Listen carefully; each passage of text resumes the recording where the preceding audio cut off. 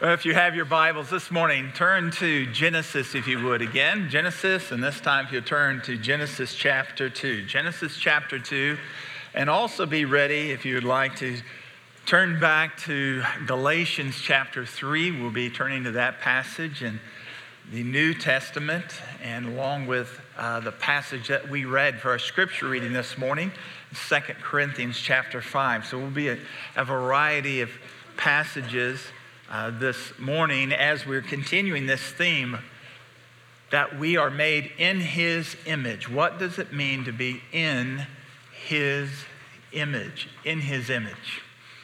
And today we'll continue to see how this incredible message of being made in the image of God is central to our identity. We really cannot understand who we are or what we are supposed to be apart from understanding what it means to be made in the image of God.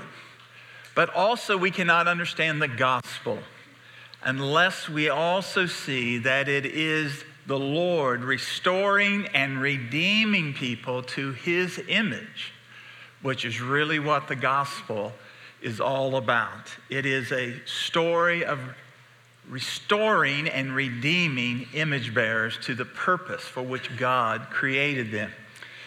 I want us to begin again in Genesis chapter 2 this morning, but as you do, let me tell you of an event that happened in the early 1970s up in Northwest Ohio. That time there was in Northwest Ohio an unknown but very active satanic cult.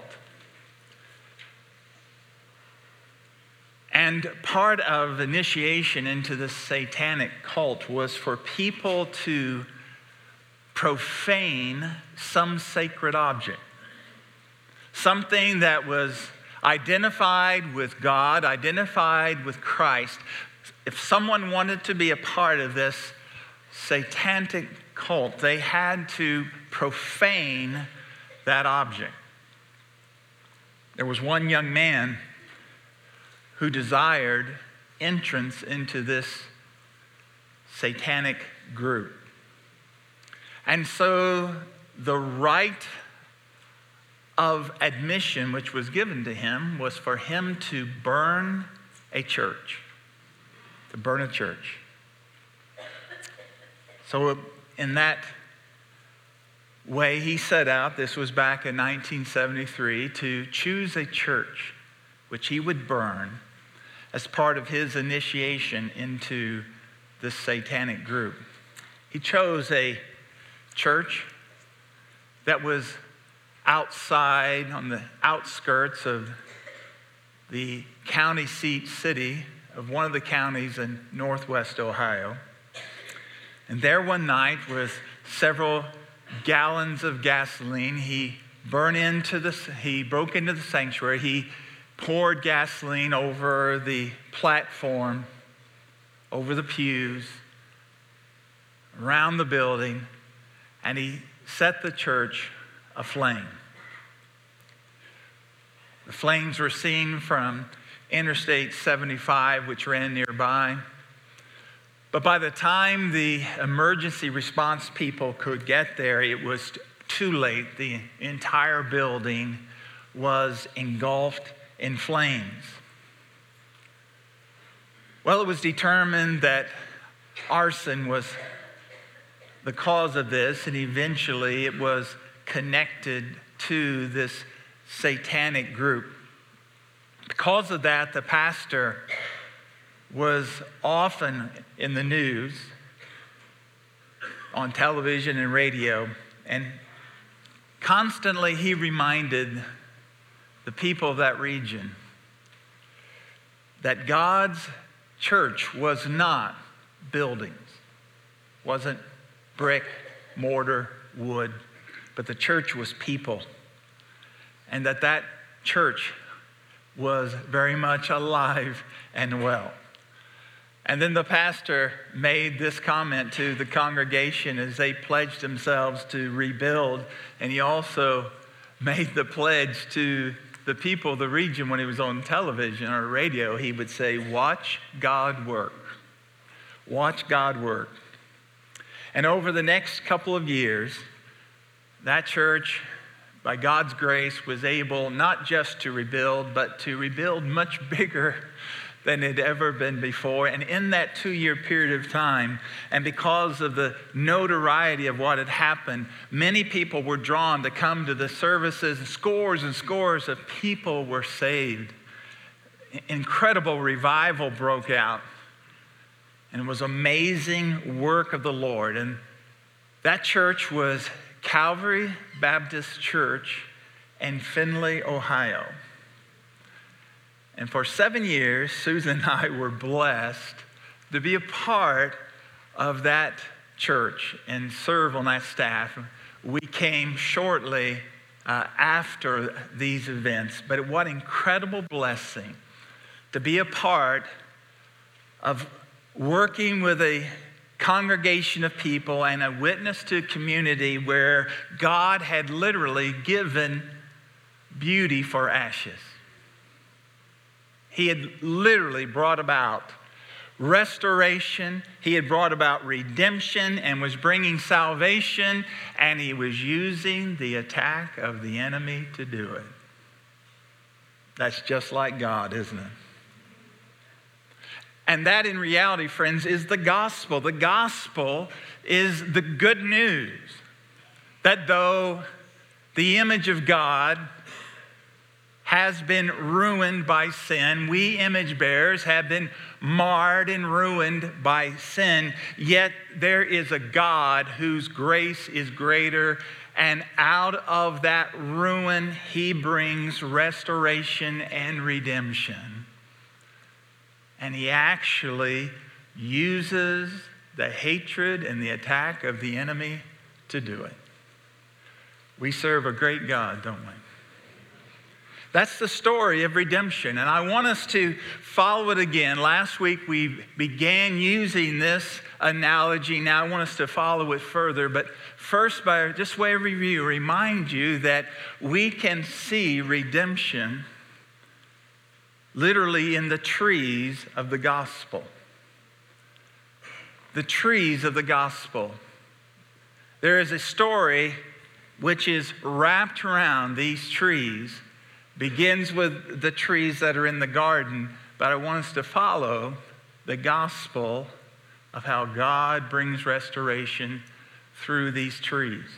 Now notice, we began last week, we looked in chapter 2, and I've called your attention there. There are these trees in the Garden of Eden. And we're told in chapter 2 that God planted this garden, and he put it in every kind of tree which was beautiful to look upon and which was so enjoyable for fruit. Verse 8 says, "And the Lord God planted a garden in Eden, in the east. And there he put the man whom he had formed. His image bearer was placed in this garden. And out of the ground the Lord God made to spring up every tree that is pleasant to sight and good for food. The tree of life was in the midst of the garden, and the tree of the knowledge of good and evil." Now our attention is called to these two trees, the tree of life and the tree of the knowledge of good and evil. They're very significant. They're literal trees, but they're very significant because they represent spiritual truth. The tree that we're first called attention to is the tree of life. It represents the goodness of God. It represents all that God has given. Behold, everything was what? Very good. This tree represents the goodness of God, his perfect creation of a beautiful world, his gift of that to his people, Adam and Eve. It represents the covenant life that they enjoyed together, Adam and Eve, in the presence of God, enjoying his love, they loving him. Perfect fellowship one with another, perfect fellowship with God, perfect harmony with the environment in which he had placed them. It's the tree of life. And the only requirement for their total enjoyment was to commit themselves to loving loyalty and trusting God. To believe that God had their best interest and to trust Him and enjoy Him. The responsibility that Adam and Eve had was simply to enjoy the presence of God, trusting His loyalty to them, and they in turn being loyal to Him. But there's another tree. Notice this loyalty is expressed in another tree. It's called the tree of the knowledge of good and evil. It represents, yes, there's good, God's perfect will, the perfect harmony that He's created. But it also represents evil, God's warning that evil exists. And to know evil is to know death. Evil existed, that evil finding its first place in the heart of Satan, Lucifer, the greatest of the angels, who exalted himself, attempted to make himself greater than God, rebelled with an innumerable host of angels. They were cast out of God's presence. All of this happened before the creation of Adam and Eve.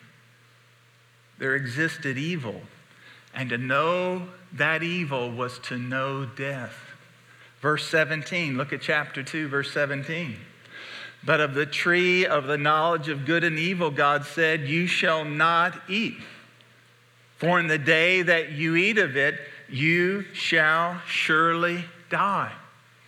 If you disobey me, if you rebel, if you follow the way of evil, if you follow the way of Satan, you will die. And so this tree of the knowledge of good and evil, in reality, it's a tree of death. It's a tree of death. God had set before Adam and Eve life and death. Life, enjoying Him, fellowship with Him, accepting His love, responding in love to Him.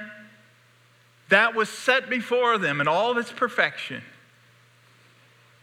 But there was also for them the choice. They are not robots. They're made in the image of God. They have the ability to make moral choices, and they can choose death. They can choose evil. And Satan knew that. And so we read in chapter 3, and we looked at this last week, how tragically Adam and Eve heard the lie of the serpent. And they believed the serpent rather than their father. They believed the serpent when he questioned God's trustworthiness. He questioned His intent for them. And they believed the lie of the enemy rather than believing their father. And so they betrayed their father.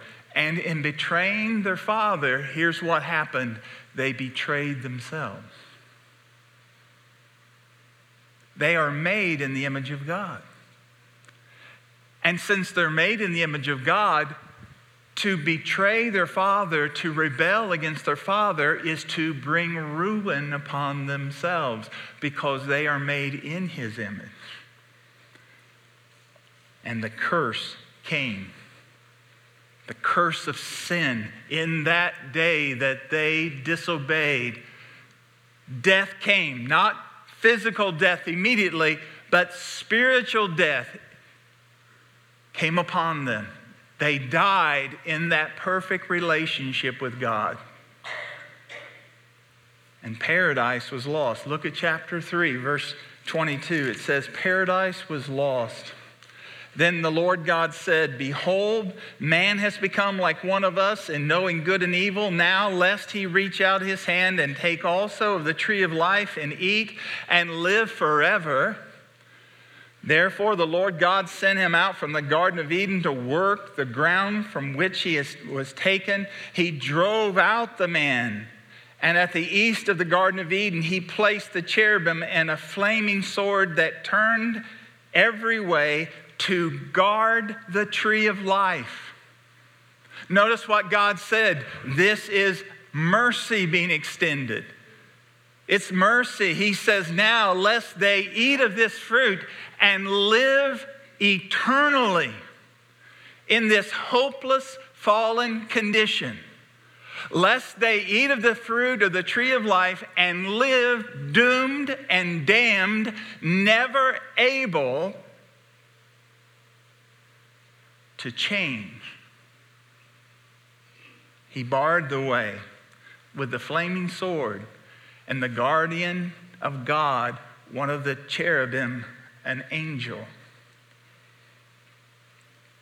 But in the midst of all this, God made a promise. And here's where we begin fresh today. The first promise in the Bible. It is a promise made by God, even as God pronounces a curse on Satan, who brought evil and brought temptation to mankind. Verse 15, here's what the Lord said to him. I will put enmity between you and the woman, between your offspring and her offspring. He, note that, he shall bruise your head and you shall bruise his heel. This is the first reference to the gospel. The first good news that in the midst of this wreck and ruin which has happened, not just in the garden, but this wreck and ruin that has happened to the image bearers themselves, God is sending someone to the rescue. He is sending someone who is of the seed of the woman. And this one who is coming is going to crush the head of Satan. And in doing so, his heel will be bruised. There is coming one who will be wounded. But in his woundedness, he will accomplish the victory of God. Now, where would this happen? Well, it would happen on a tree. And I want you to turn to Galatians now. I ask you to be ready to turn back to the New Testament. And I want you to follow that there is another tree, this woundedness, and yet this victory is going to take place on another tree, the tree of Calvary. The tree of Calvary. Now, the tree of Calvary was certainly a tree of death. Hideous death, terrible death. But whose death was it? It's not what kind of death, but whose death was it? It was the death of the Lord of glory.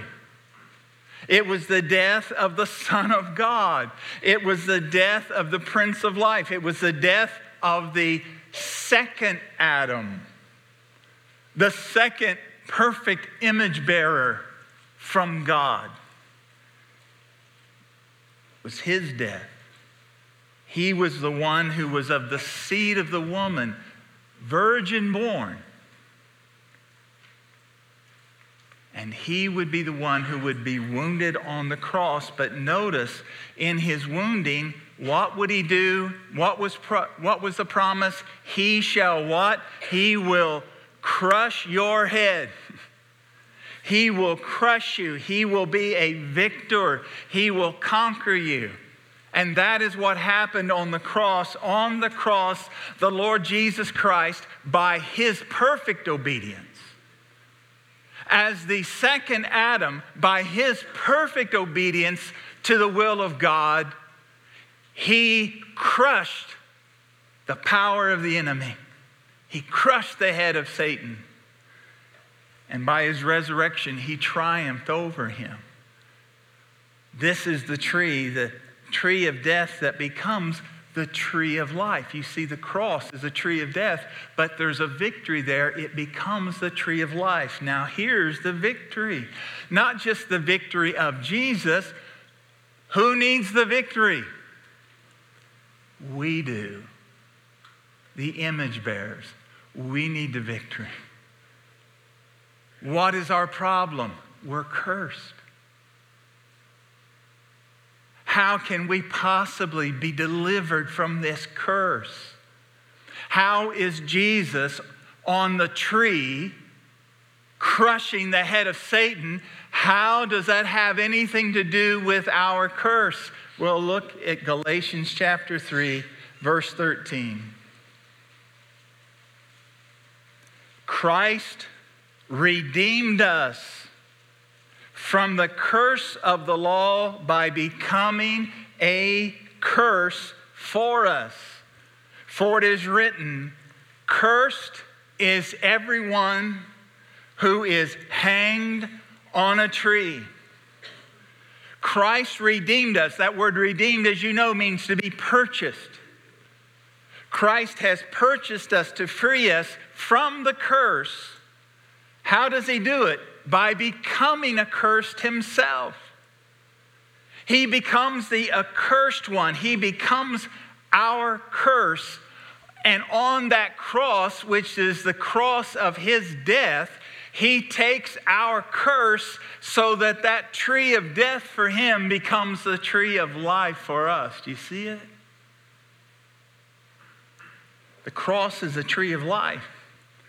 It's the tree of life because of what Jesus took from us on himself. He took our curse on himself.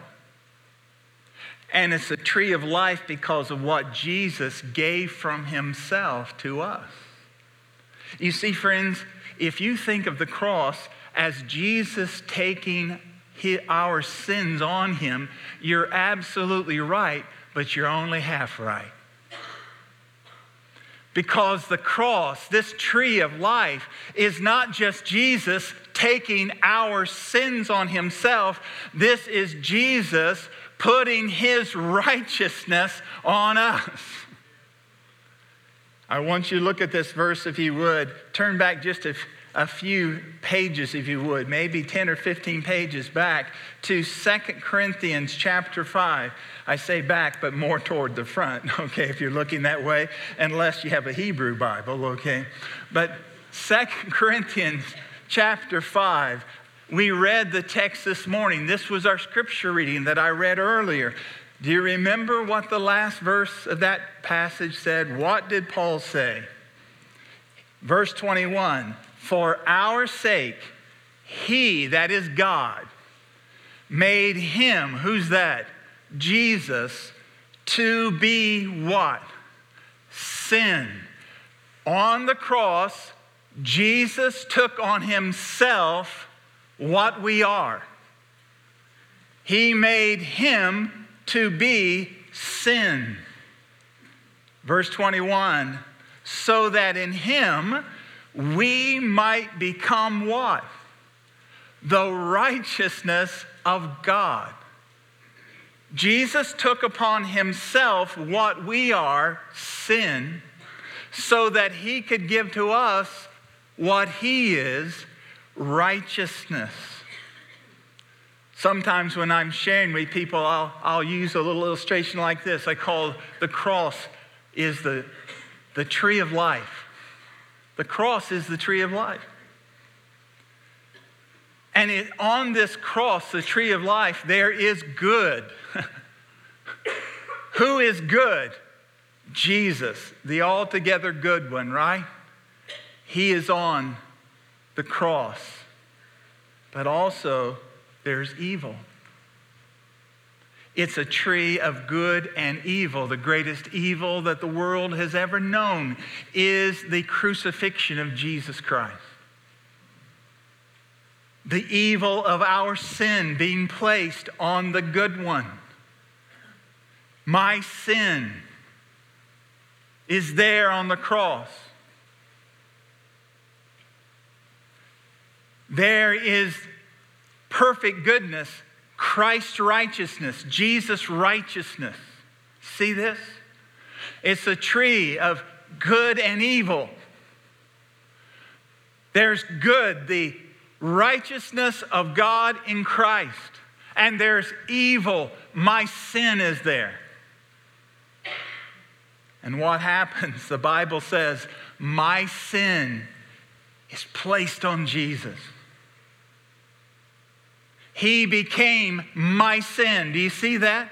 He became my sin. So that on the tree, his righteousness might be placed on me. Do you see that? It's the great exchange of how my sin is placed on Jesus and Jesus' righteousness is placed on me. That is the reason it is the tree of life. The cross is the tree of life because it is the tree of good and evil. The goodness of God in Christ, the evil of my sin as a rebel against God, and my sin is placed on the image bearer, Jesus, the second Adam, and the righteousness of the image bearer, Jesus, is placed to my account. Who can understand this? Who can understand this? Folks, I don't understand it. I'm just reading the Bible.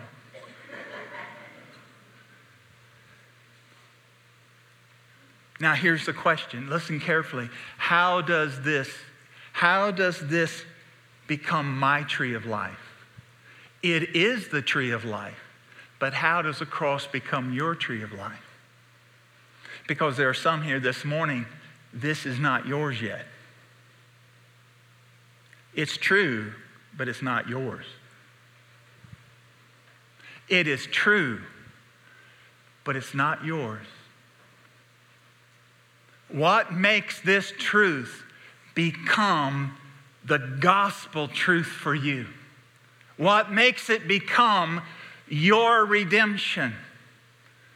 The Bible says that happens through repentance and faith. Repentance and faith. Repentance for my sin. Repentance for my sin. The Bible says I must repent of my sin. Now notice, I said repentance. I didn't say do penance. Doing penance is not repentance. Doing penance means trying to do something to earn God's mercy, and it cannot be earned. It is repentance. What is repentance? Repentance is the changing of your mind, which causes a change of direction. It means literally to change your mind. You know you're going the wrong way. This is wrong. My sin is wrong. And I want to turn to God. And I do turn away from my sin to God. That is repentance. What do I repent about? I repent about what my sin is. What is my sin? My sin is rebellion and treason. My sin is rebellion against God and treason against God. My friends, listen. Our sin is no different than the sin of Adam and Eve. It is rebellion and treason against the God who gave us life. I repent because of what my sin is. You understand that? It's what it is. It's against God. And I repent because of what my sin has done. What has my sin done? Friends, listen. Jesus died because of your sin. So often we say this, and it is absolutely true. Praise God. Jesus died for our sins. But I want you to know something. He died because of your sin. You and I are guilty of the death of the Son of God. I am not neutral. You are not neutral. Jesus Christ died because of you. And until you are born again, you are guilty of the death of the Son of God. It is not neutrality. It is not you might be okay, you're going to do better. If you are not born again, you are guilty of the death of Jesus.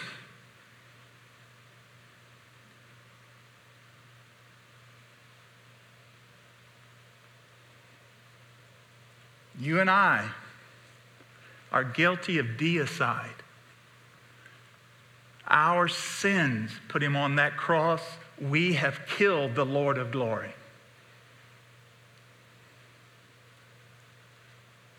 And my friend, until that grips you, you are 1 billion miles away from the kingdom of God. Do not deceive yourself. Until you understand that you are guilty of the death of Jesus, you will not repent. Repenting of your sins is repenting of what it is, rebellion against God, and what it did. It caused the death of the Son of God.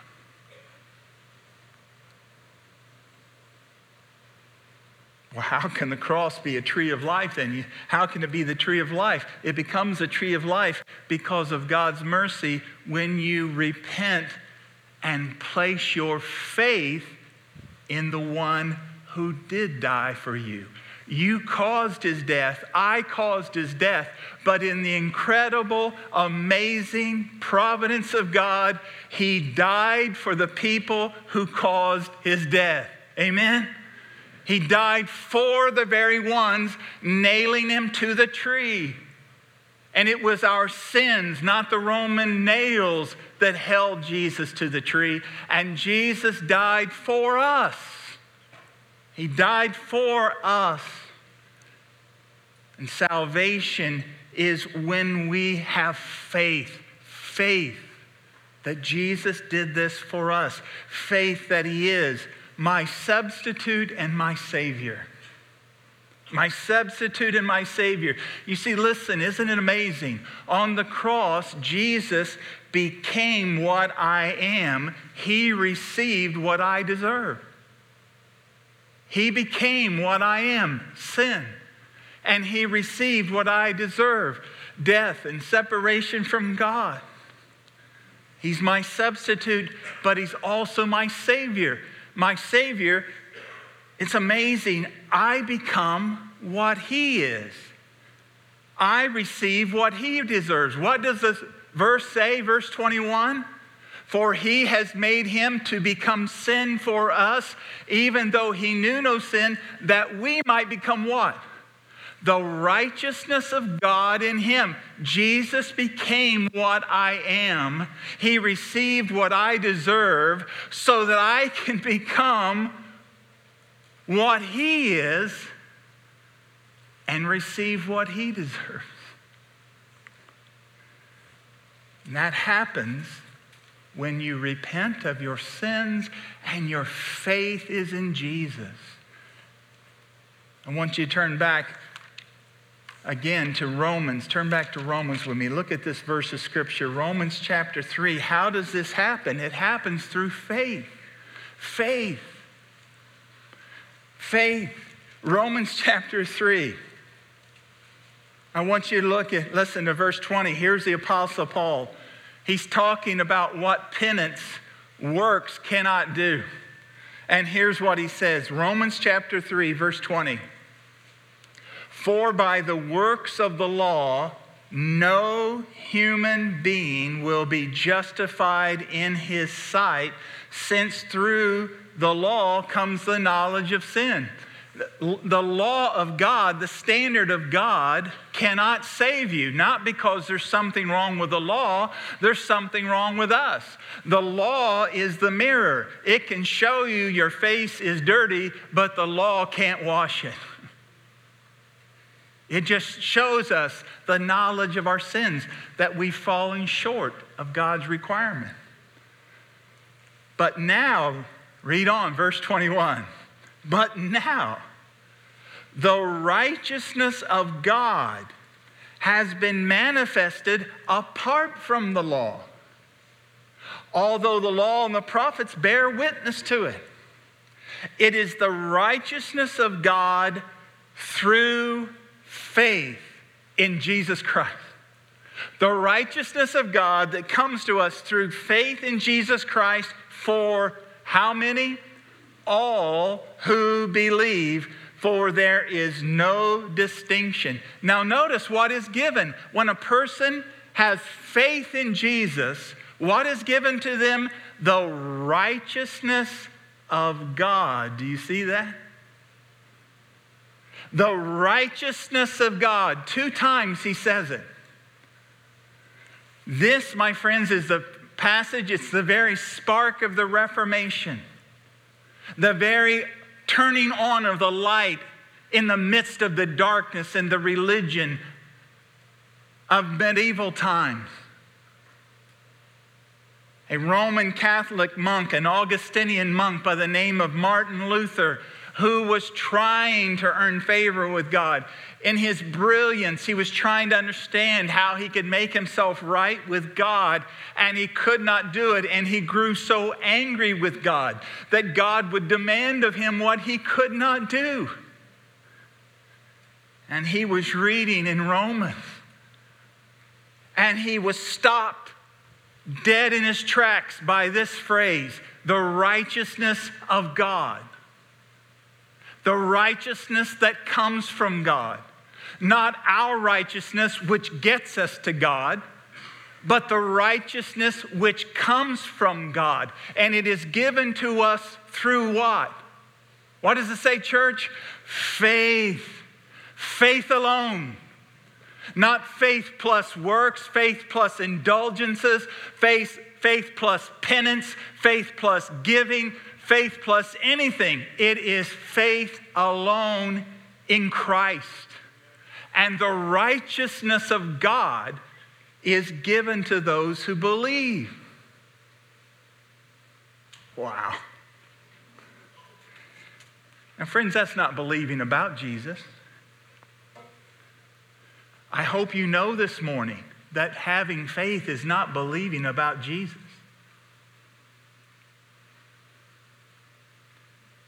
The demons believe about Jesus, don't they? I'm sorry to say, but the demons have more faith than perhaps some people in this room this morning. Because the Bible says the demons believe and what? Tremble. They know who he is. You can believe all the facts about Jesus. You can believe every Bible story, every Bible study. You can believe every sermon you've ever heard that's been truth. You can believe all those facts and not have faith. Faith is not believing about Jesus. Faith is believing on Jesus. It is believing on Jesus. Let me share with you the best definition of faith that I have ever known anywhere in the Bible. It's a description of faith. I'll read it to you from Hebrews chapter 12. It follows Hebrews 11, that great faith chapter. Remember Hebrews 11? But in Hebrews chapter 12, we're told this. Therefore, since we are surrounded by so great a cloud of witnesses, that's all those people of faith who have gone before us. And they finished the race, and now, so to speak, they're in the stands themselves. We are surrounded by so great a cloud of witnesses. Let us lay aside every weight and sin which clings so closely to us. Let us run with patience the race that is set before us. Now listen to this. Looking to Jesus, the author and the perfecter of our faith, who for the joy that was set before him endured the cross, the image bearer on the cross, the image bearer bearing our sins. He endured the cross even though he despised the shame, and now he is resurrected, ascended, and he is seated at the Father's right hand on the throne. But notice what it says. Looking to Jesus, the author and the finisher of our faith. What is faith? Do you see it? Do you see it? Faith is looking to Jesus. That is what faith is. It's looking to Jesus as the one who died for you. It's looking away from yourself and looking to Christ, looking to Him. That is faith. As one writer, A.W. Tozer, said, chapter 7 of his great book, The Pursuit of God, here's what he says, this.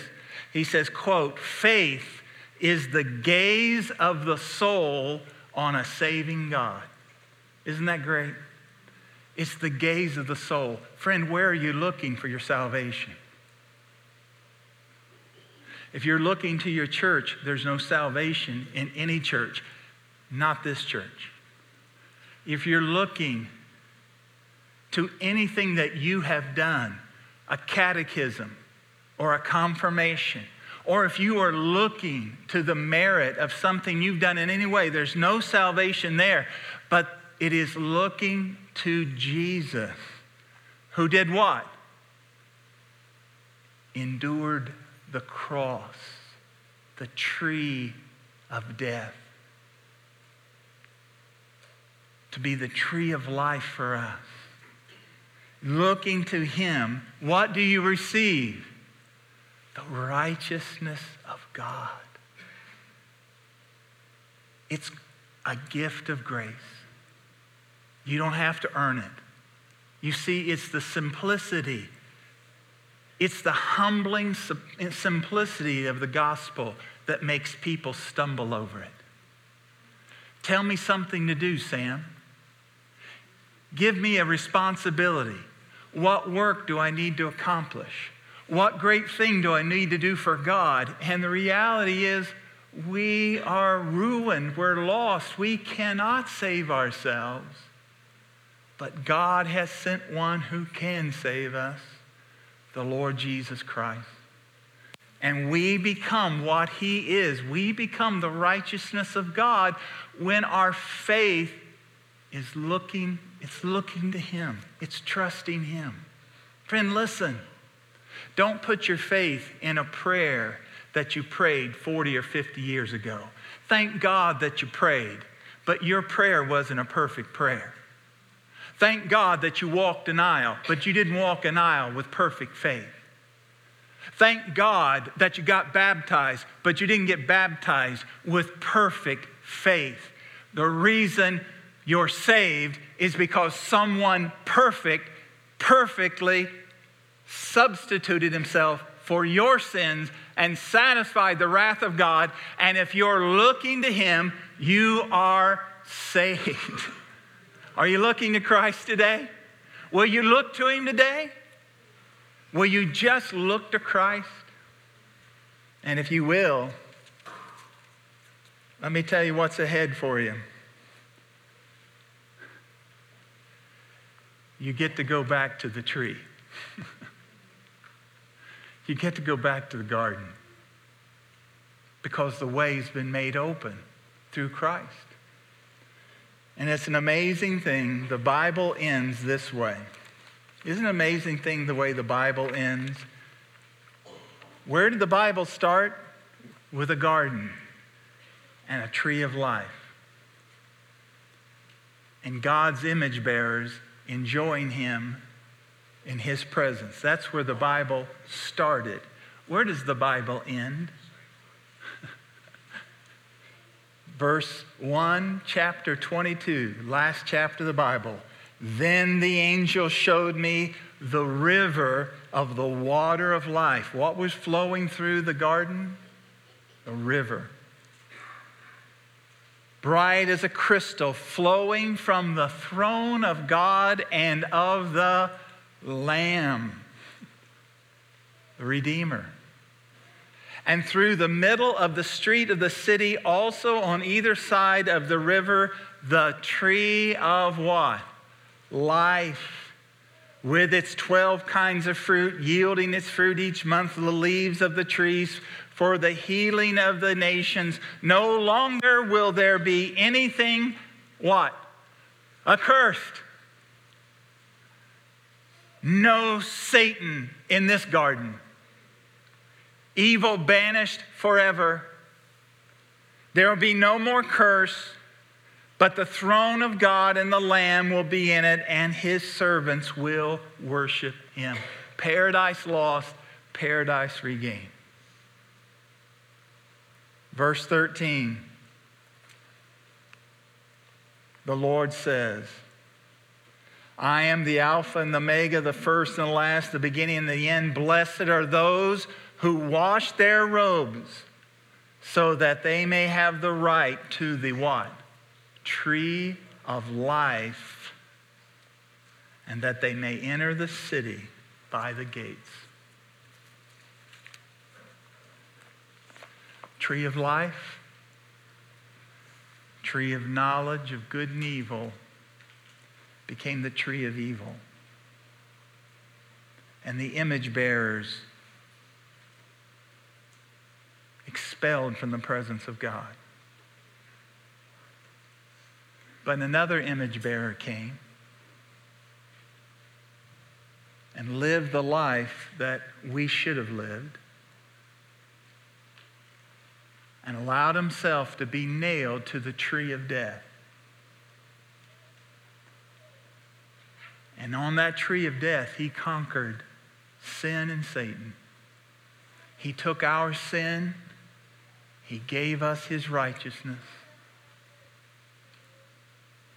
And all those who look to him are granted the righteousness of God and inherit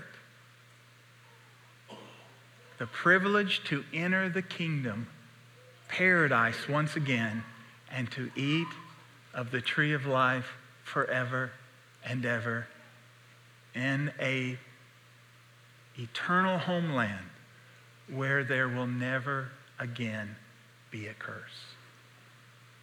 The people of God said, amen. Let's bow our heads. Now, my dear friend, listen carefully what I'm about to say. If you go to hell,